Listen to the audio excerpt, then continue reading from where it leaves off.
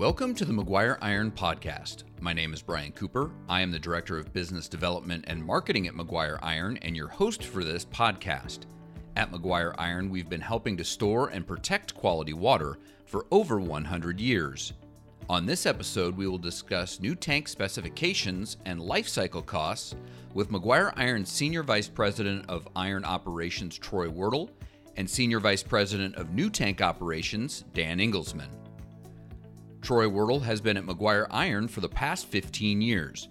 He is a graduate of South Dakota State University with degrees in construction management and business. Dan Engelsman has also been at Maguire Iron for 15 years. He is a graduate of Southeast Technical Institute with a degree in CAD engineering. Troy and Dan, thank you for joining me on the Maguire Iron Podcast. Thank you, Brian. Thank you. We're talking about new tanks, and we'll start with you, Troy. What are the factors that determine if a new water tank needs to be constructed? Why would somebody say, hey, we need a new water tank? A few factors would be the growth of a community, the growth of the geography, or the footprint of the water pressure.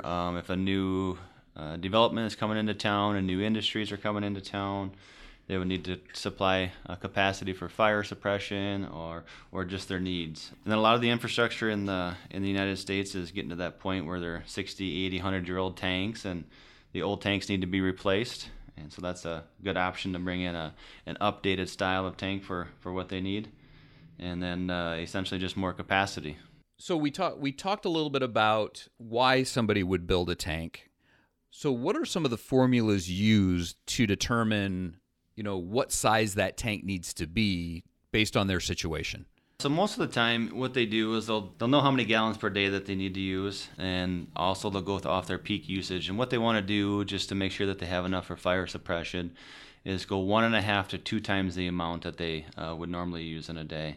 And so that'll ensure that the community storage doesn't run out of water in the event of a fire or in the event of water line break or things like that. So that's part of it. And then you always want to have some on reserve if there's any sort of demand for that situation. And then depend on the pressure that your community needs. That'll let you know how much water you need to store, and also the height of the tank that you're required to get. Because I don't think a lot of people understand that all of these things have to factor in when you build a piece of infrastructure. I know you drive into a community and you see a water tank and you're like, oh, that looks nice. But there's a lot of things in the background that go into a formula that says this is what that thing actually should be. Yes, exactly. There's studies done with every single community, and some communities sprawl out a lot more than others. So you need to get the pressure and the amount of water out to that part of the community, or you have to build another tank. Like we talked about earlier, the footprint of your water system determines the size of the tank and how many tanks that you'll actually need. And we're going to bring Dan in right now because he's our expert at building tanks. Once we've decided, okay, we need this big of a tank, where do we go from there? Talk a little bit about what are the different styles of tanks, and then we'll talk about the different uses for those styles of tanks. The first style that you see, there's multiple styles, but there's ground storage tanks. Those are more in hillier, more elevation areas of the country, where they can set them on the side of a hill, and the flow is high enough to provide enough pressure for the town, depending on where it's at. And you don't need to build a big elevated structure because you're using the gravity of nature, really. The next one, too, is multi-legged tanks. Those are a couple different styles there. There's double ellipsoidal and a toral. It just depends. It's kind of a community preference on the style of tank they want, how it looks. If they want to match the other tanks in their town, we see that quite a bit. And the other one that we specialize in as well is our single pedestals. There's the hydrocone, the spheroid, the fluted column, and the composite. And those all have different aesthetics to them. We talk about there's all kinds of different styles of tanks. You drive into any community, and like you said, you'll see ones with legs, you'll see ground storage tanks, you'll see single pedestals. Troy, maybe you can jump back in. What are some of those different design considerations when choosing which style of tank to build? Like we talked about the ground storage tank, if you have some elevation in your community, you can put a ground storage tank up on a hill, and you'll get your natural gravity flow with your water system. A lot of times you wouldn't put them down on flat ground because then you're utilizing booster pumps and things like that to get it out. So really the ground storage tank is just for storage that can be set on a higher elevation. Then, like Dan said, you get into the multi-leg tank, which it's kind of an antiquated tank. It's an older style of tank. It's a tank that we do build, and like he said, if you want to match an existing tank in town, you could put one up. But the new style of tank, I guess I would call it, is your single pedestal tanks, and that's your hydrocone spheroid. Those are your steel elevated tanks that we build and we specialize in. The size of your tank, the hydrocone spheres and leg tanks, they're optimal from 50,000 gallons up to 1 million gallons, and anything in between there we can build that for your consideration. The fluted column and your composite tanks, the fluted column has really kind of gone away as well, and they've replaced it with a composite tank. And what that is, it's a concrete stem with a steel tank on top of it. That is, for your price point on that, that's 1 million gallons plus. For when you go less than that, it's just not cost effective compared to a single pedestal welded steel spheroid tank. Those are your considerations there. Those are your size considerations, and those are the styles like we talk about that we build. Some other design considerations. So once you've chosen, okay, I want a ground storage tank, I want a leg tank or a single pedestal. Once you've made the decision as a community, this is the kind of tank we want, then there's more choices or more things to decide from there. What are some of the things you have to take into consideration when building one of these? For sure. When it comes to the design aspect of it, there's different soil types within the country, and there's you got the different wind loads. If you're down on the coast, it's a windier area. The seismic zone, you got some earthquake areas and things like that you have to design your tank to. The topography, if you can find an elevated piece of land or ground that we can build this tank in, your tank can be shorter, or if you got to build it down somewhere fairly flat area, your tank will have to be taller to suffice with the pressure that's needed. The biggest things are the aesthetics, security, and your life cycle costs. But those are three things we can talk about here. But as far as the design considerations itself, the soils, the winds, the seismic, and basically your topography is what you'd be looking at taking into account. One of the biggest things, and you mentioned it last there, but I think it's one of the biggest things that we deal with today is life cycle costs. Everybody is looking for the best way to maintain a tank long term. And so a lot of communities are looking at sustainability and taking that more seriously, especially when they talk about infrastructure and making it last as long as possible. So let's walk through some of the things that we talk about. What is life cycle costing? If somebody hears life cycle cost, what does that mean?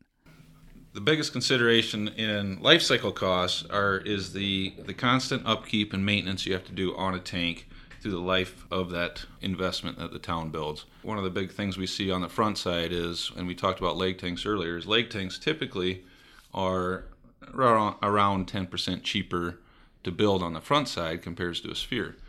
But what you see over the life cycle of that tank and the general upkeep is you could be $200,000 to $500,000 at today's costs of maintenance that you're going to need to take care of that leg tank. The difference in the leg tank is there's so many different connection points. You got the legged structure, you got rods in between them, turnbuckles, all those things that can get a lot more susceptible to rust and just break down over the time of that tank. A lot of repairs over the years, replacement with compared to a spheroid single pedestal. It's basically one smooth surface basically all the way through the tank. A lot less connection points, a lot less maintenance worries in the life cycle of that tank. So one of the things Troy touched on earlier was on security, and that kind of ties in with life cycle because you really have to think about security of this piece of infrastructure. And so tell us a little bit, Dan, about the difference between security when we talk about a leg tank versus a sphere. Yeah, there is quite a bit of difference. With a leg tank, there's obviously all your ladders. Everything is accessible from the outside of the tank. It's right there, pretty much all at ground level where you can access the tank, climb up a ladder, get up to the top. There's ladder gates and security reasons there as well, but sometimes those can be somewhat easy to get around.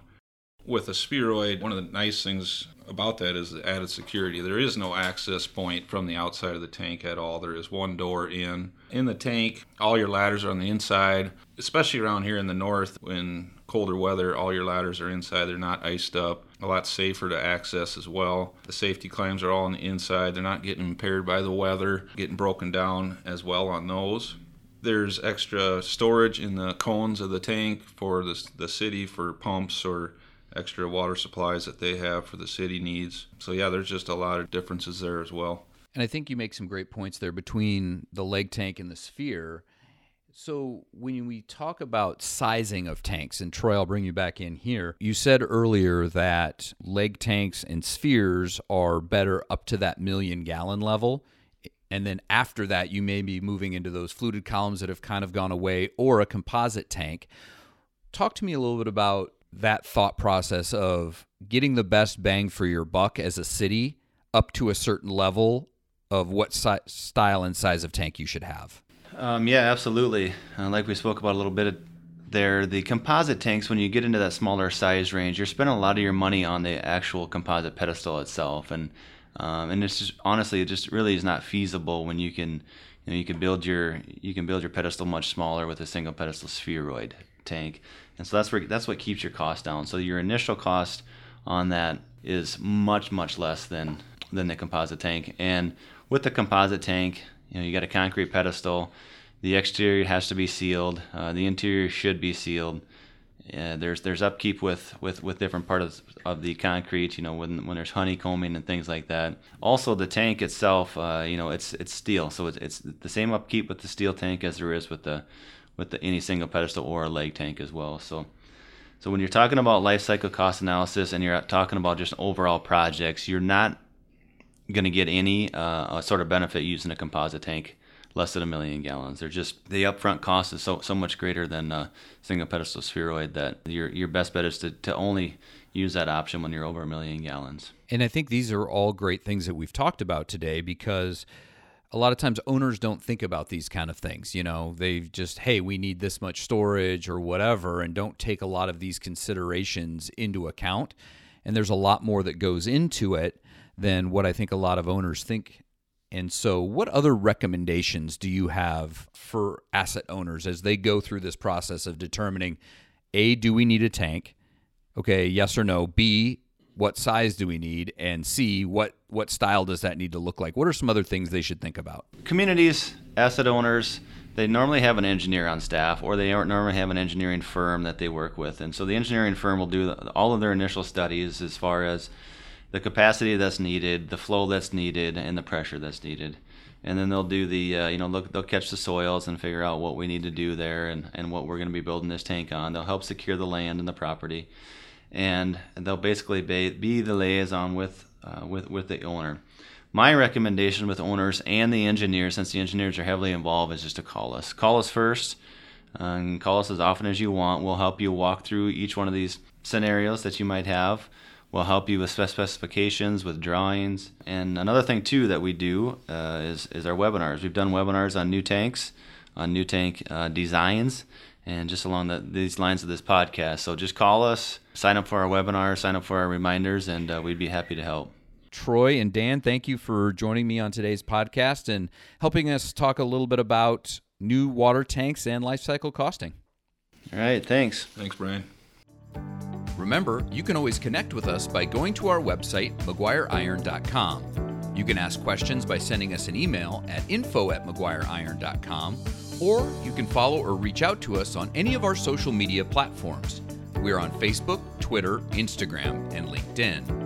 Thank you for joining us on the Maguire Iron Podcast.